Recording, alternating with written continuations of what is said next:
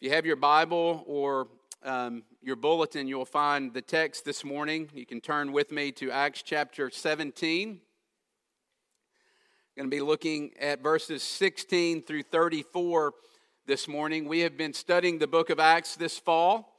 Martin covered Acts 14 last week during the Share Faith campaign series.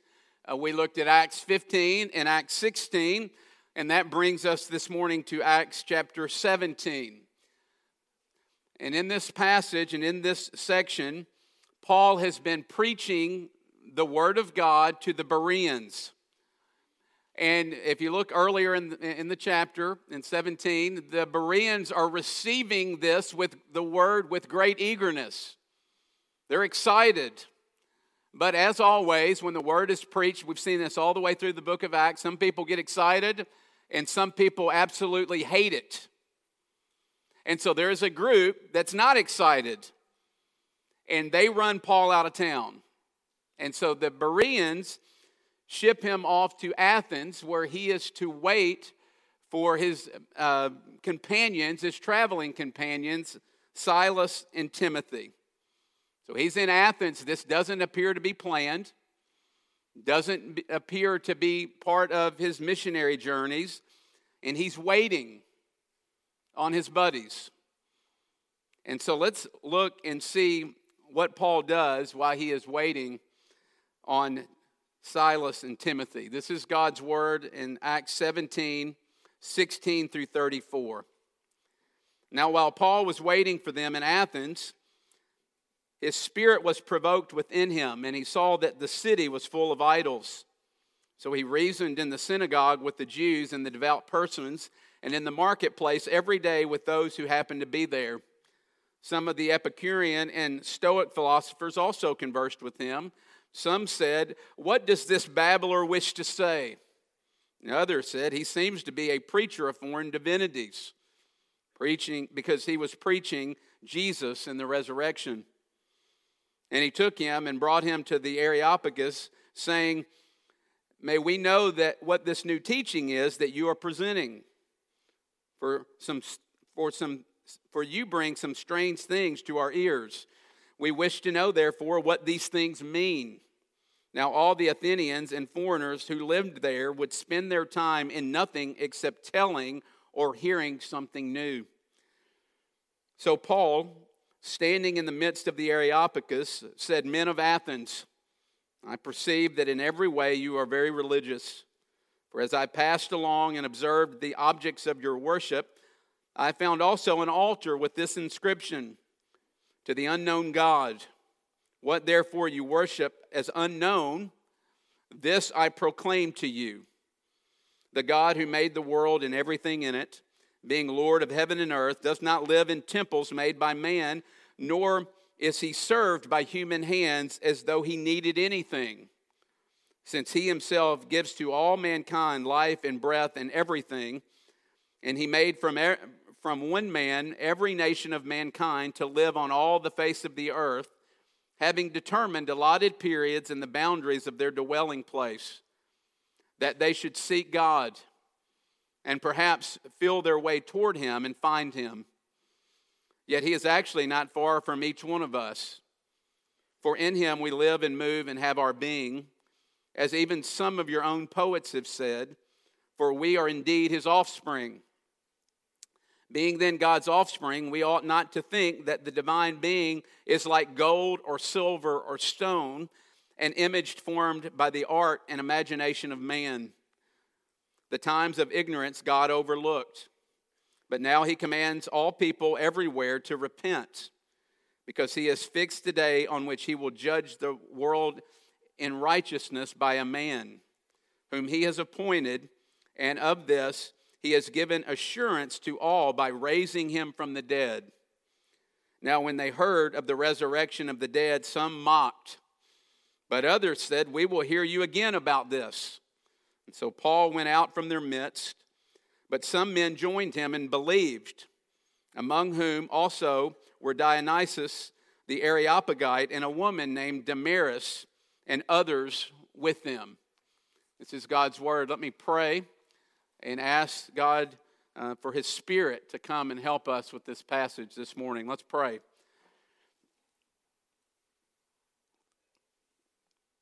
Father, we are thankful for this passage that is so instructive for us this morning as we live in a very similar culture, in a very similar time. And so I pray that you would take this passage and take the words off this page and apply them to each and every heart here this morning. Encourage us, challenge us, and show us that Jesus is better than all of the idols that we bow down to and adore. We ask these things in Jesus' name this morning. Amen. Our story obviously begins with Paul in Athens, and everyone would have known about Athens. Athens was the intellectual, the art, the philosophical, and cultural center of the Roman Empire. Verse 17, we see that Paul does what he always does. He shows up at the synagogue, and he talks to devout persons. He talks to God-fearers. He talks to people who have some background in the Bible and who had some expectation of the Messiah. But that verse also tells us that Paul reasoned not only in the synagogues, but he also reasoned day by day, so it appears that he was there for some time, but he was in the marketplace. And when I hear marketplace, I tend to think about shopping. I tend to think about the place that we go to get our food. But this wasn't just a shopping district. This was the media center. They didn't have internet news back then or newspapers, and so you got your news from heralds that were coming in and telling you the news. It was also the financial center. It was Wall Street, the stock market. It was also the art center. Artists would go there to do their work and perform. And it was the intellectual and philosophical center as well. They had no journals and books circulating, and so they worked it out in this place. They worked it out. It was the place where you went to talk about your ideas and to talk about your philosophy, very similar and comparable to the university today.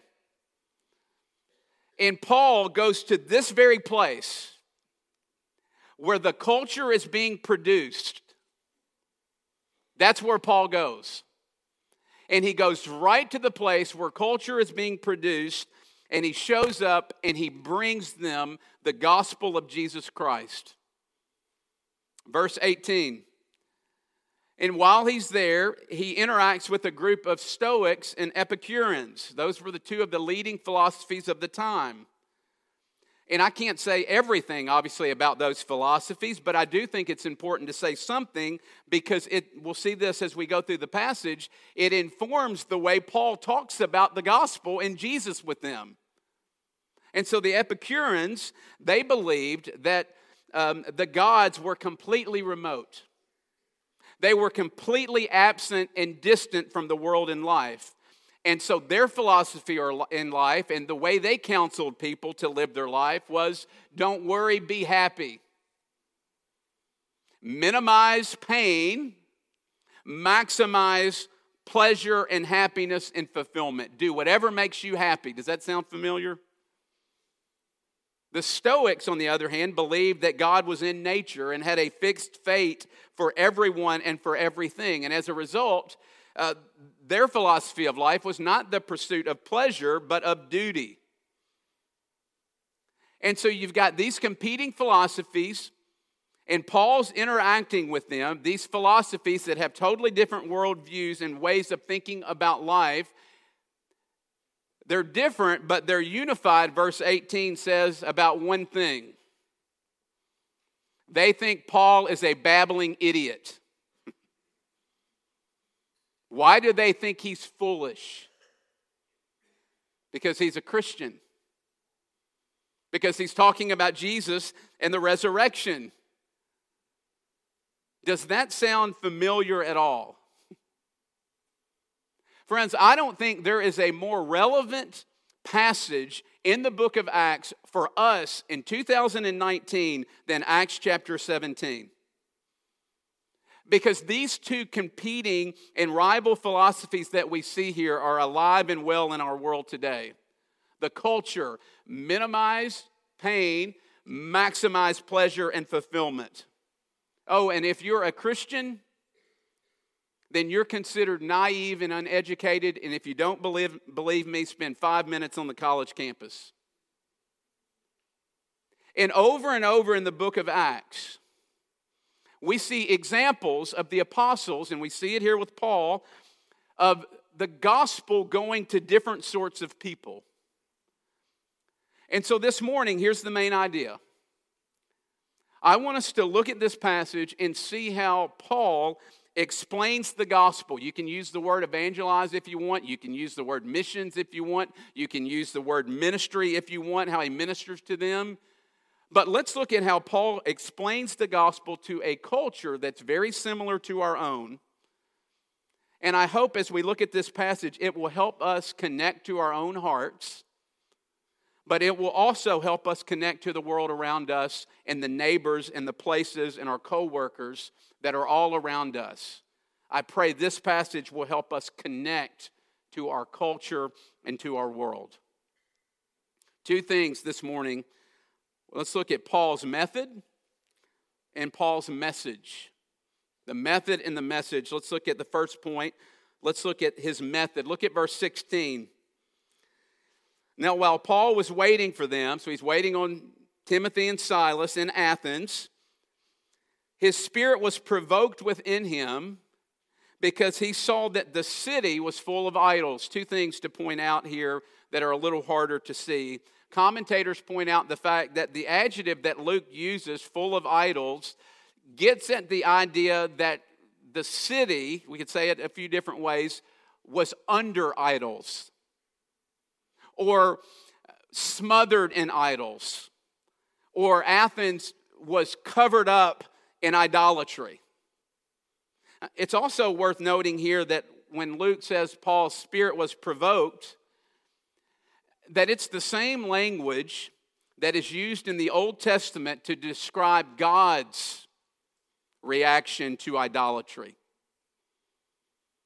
In other words, you see, Paul sees the world the same way God sees the world.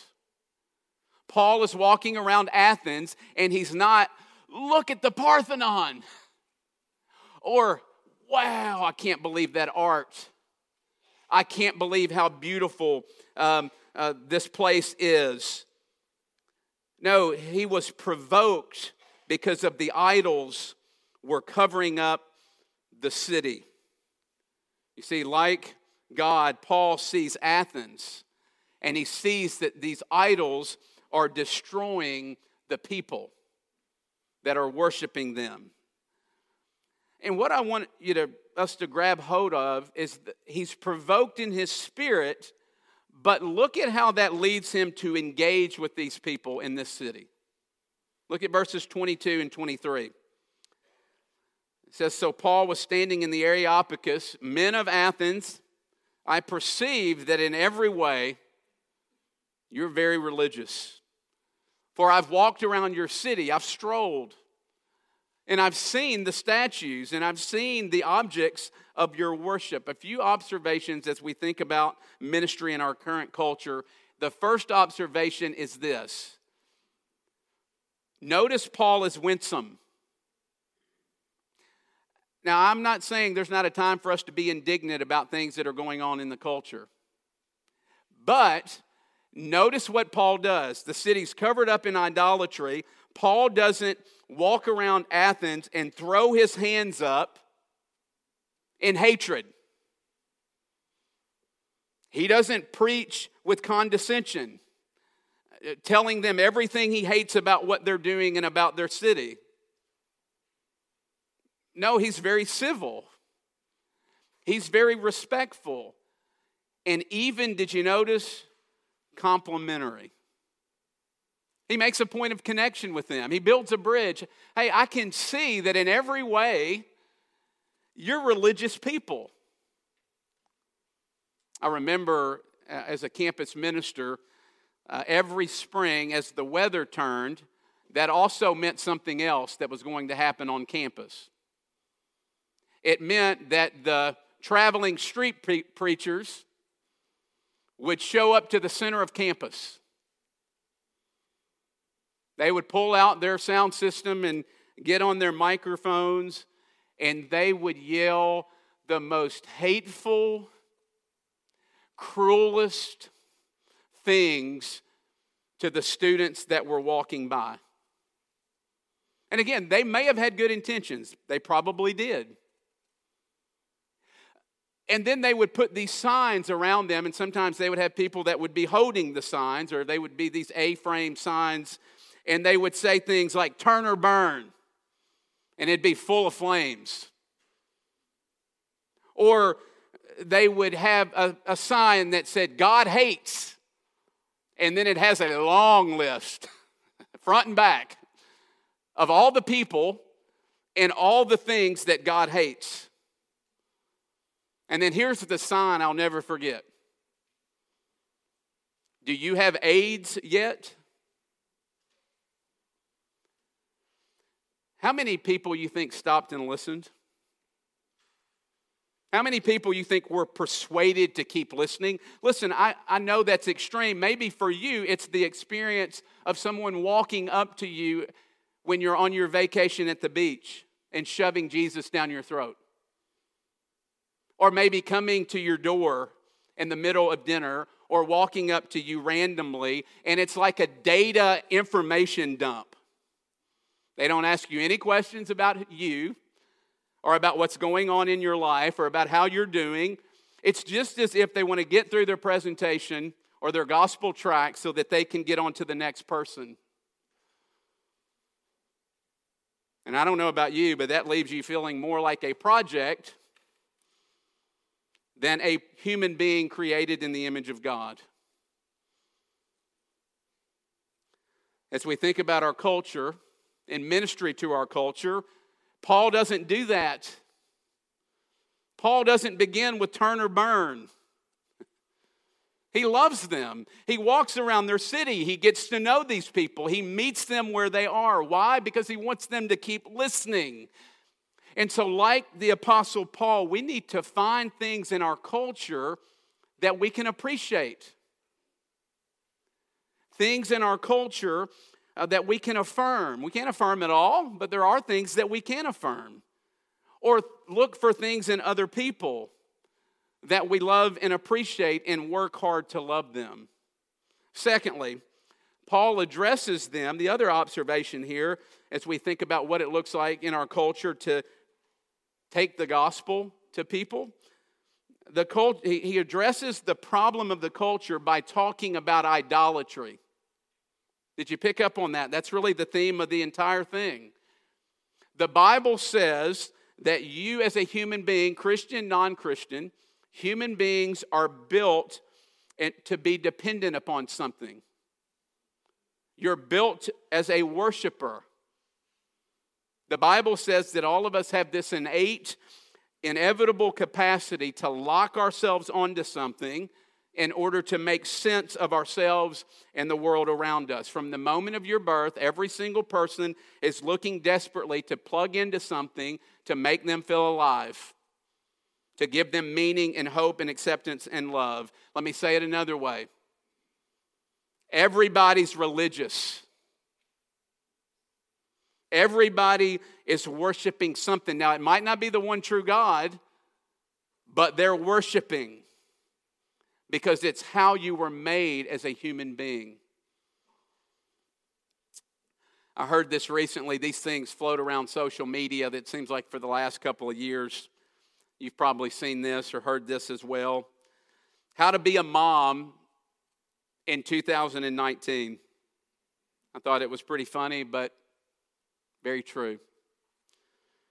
Make sure your children's academic, emotional, psychological, mental, spiritual, physical, nutritional, and social needs are met while being careful not to overstimulate, understimulate, improperly medicate, helicopter, or neglect them in a screen-free, processed food free, GMO free, negative energy free, plastic free, body positive, socially conscious, egalitarian but also authoritative, nurturing but fostering of independence, gentle but not overly permissive, pesticide-free two-story, multilingual home, preferably in a cul-de-sac with a backyard and 1.5 siblings spaced exactly 2 years apart for proper development.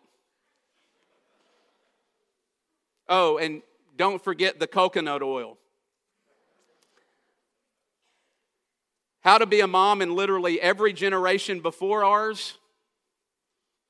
Feed them sometimes. And then in parentheses, it says, this is why we're all crazy. Listen, the temptation is for us to look around the world and to look around the culture and to say, this is the most faithless culture that has ever existed on the face of the earth. No, no, no, no, it is not. We have faith. We're worshiping. It might not be the one true God, but we are worshiping. We're worshiping our children. Worshiping success and money and achievement and beauty and work and fill in the blank with your idol of choice. That is what the Bible calls idolatry.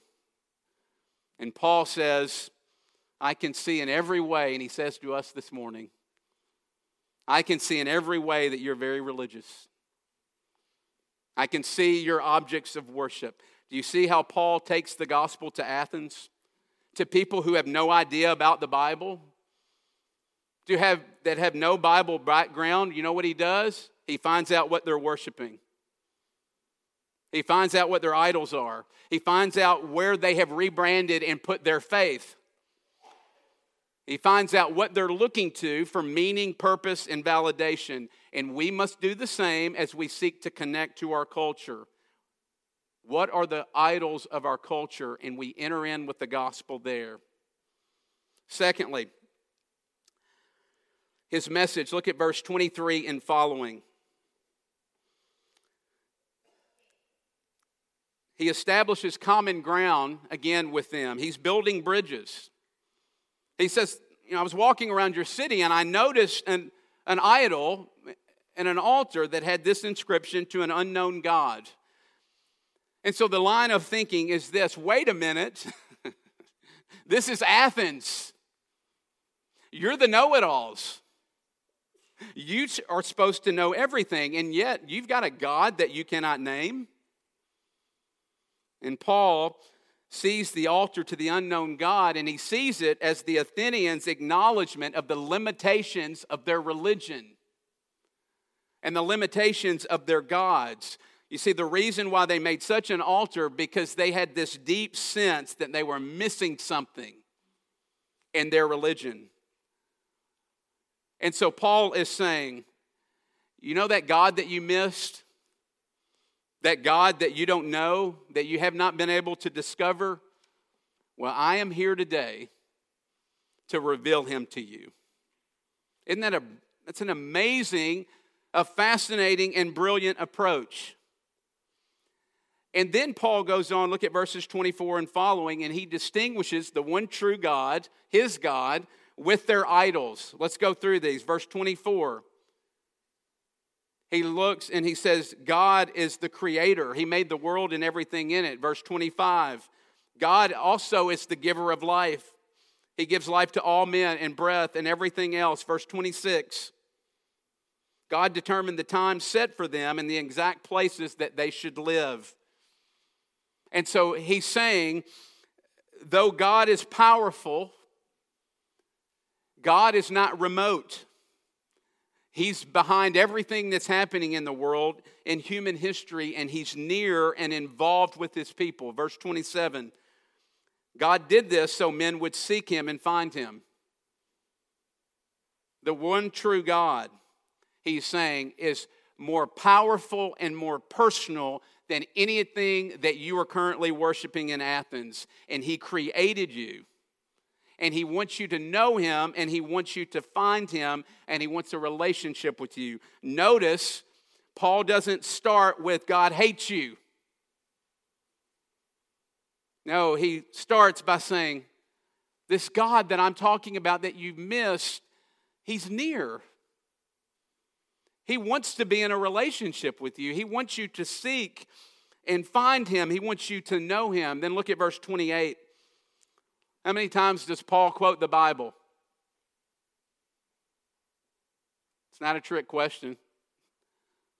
He doesn't. I'm not saying we don't need to quote the Bible when we're interacting with people, but you know what Paul does quote? They're poets. He quotes for them, they're poets. Friends, Paul didn't run from the culture. He didn't go in a hole and hide and abandon it. No, he was a student of the culture because it was the very thing that he was using in order to reach the people that needed Jesus. He used the culture to build a bridge. Do you see what Paul has done? I've read this passage lots of times over the course of my life, and it's even more amazing now than it was then. I mean, it is amazing what Paul does. Remember who he's talking to. Epicureans and Stoics. Epicureans believed that God was absent from the world. The Stoics believed that God was in everything. You see what he does? To the Epicureans, he says, no, God is near. He's not absent. He's very personal. To the Stoics, he comes and says, God is powerful, more powerful than anything you can imagine, and he's not dependent upon you. And he's not dependent upon the world. And so Paul doesn't just pull out his canned gospel tract and plow through it. He doesn't pull out a canned gospel presentation and says, let me get through all this and then we'll talk. No, he brings the gospel to where they are and shows them and undermines their worldview and shows them how Christianity can tell their story better than they can and help them make sense of who they are and their life. He shows them that God is better than their idols because God is more powerful and more personal than their idols. And we need to hear that this morning as well. What would it look like today? Well, we could run all of our idols through this grid of personal and all-powerful. We can't do all of our idols, of course. We wouldn't have the time, but let me talk about work. God created work as a good thing, as a thing for us to do and find enjoyment in. But work, like all our other idols, is not all-powerful. Work cannot rise above the world. And here's what I mean by that. It's not all-powerful. For example, you can't control the stock market. You can't control what the stock market does that might put you out of a job next week or in a year. You can't control what CEO is hired for your company that might come in and might dismiss you. You can't control technology. This is happening everywhere. You can't control the fact that in 10 years you might not be needed in your job and you might be out of work because technology has advanced so rapidly. We can't rise above work. It's not all powerful. But neither is work personal, and you know that. Work can never love you back. Work is good at taking from you, but not very good at giving to you if it's your idol.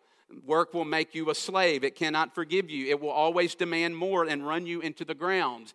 Our idols, whatever that is for you this morning, they're neither powerful nor personal enough to hold the weight of our lives and give us what it is that we're really after. Verse 30, and we'll close. He's been building bridges, but the bridge building goes away pretty quickly here. And he appeals to them. Look at verse 30. Very strong.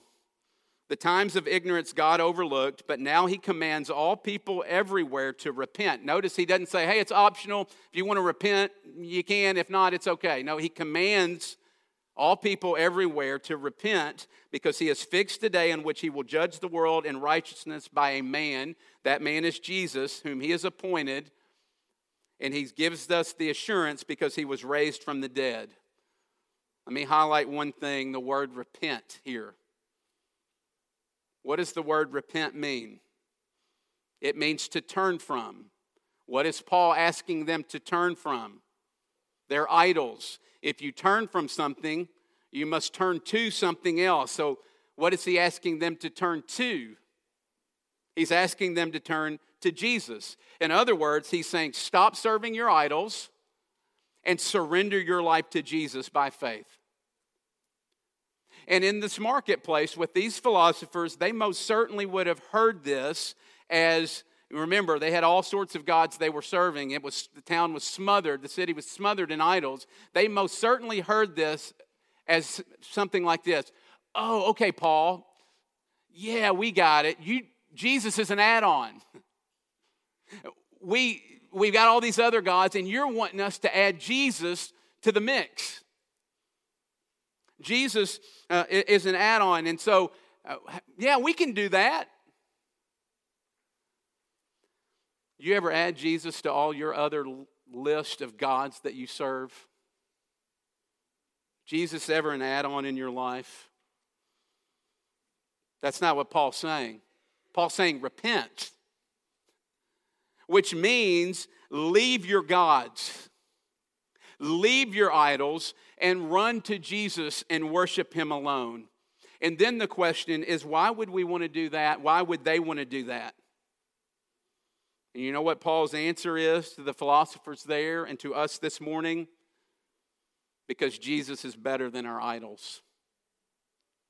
Jesus is better than the things that we bow down to and we fill our lives with every single day. How is Jesus better? Because he doesn't demand your life in order for you to be loved and made significant. He doesn't demand your life. Jesus actually offers himself to you because he loves you. And he comes into the world to live for you and die for you. And if you don't believe that this morning, look no further than this table. This table is a picture that Jesus is a good Savior that doesn't demand you to sacrifice your life. Instead, he sacrifices his in your place. You see, in Jesus, we see the power and the presence of God come together. In Jesus, we see the power and the presence. It's not in an idea. It's not in a philosophy or a Greek god or an idol, but in Jesus Christ. He is the one you're looking for this morning. He's the missing piece and the one that you're after. That was Paul's message to the Athenians in Acts chapter 17, and it must be our message to our culture as well. Only in Jesus can God be known. Will you come to Jesus this morning? Will you trust him? He's near. He's here through his Spirit. And he wants to be in a relationship with you. And so whether it be your first time, perhaps this morning, or the 100th time, will you turn from your idols? Will I turn from my idols? And will we go and run to Jesus? Friends, Jesus really is better. Let's pray. Father, thank you for drawing near. Thank you that you didn't ask us to work our way up to you, but you actually came down to us. Thank you for being personal. Would you give us the grace to repent? We can't even do that on our own. We can't muster that up. So would your Spirit come and give us the grace of repentance from our idols and the things that we look to for life other than you. Help us to believe by faith that you really are better than anything that the world has to offer. In Jesus' name, amen.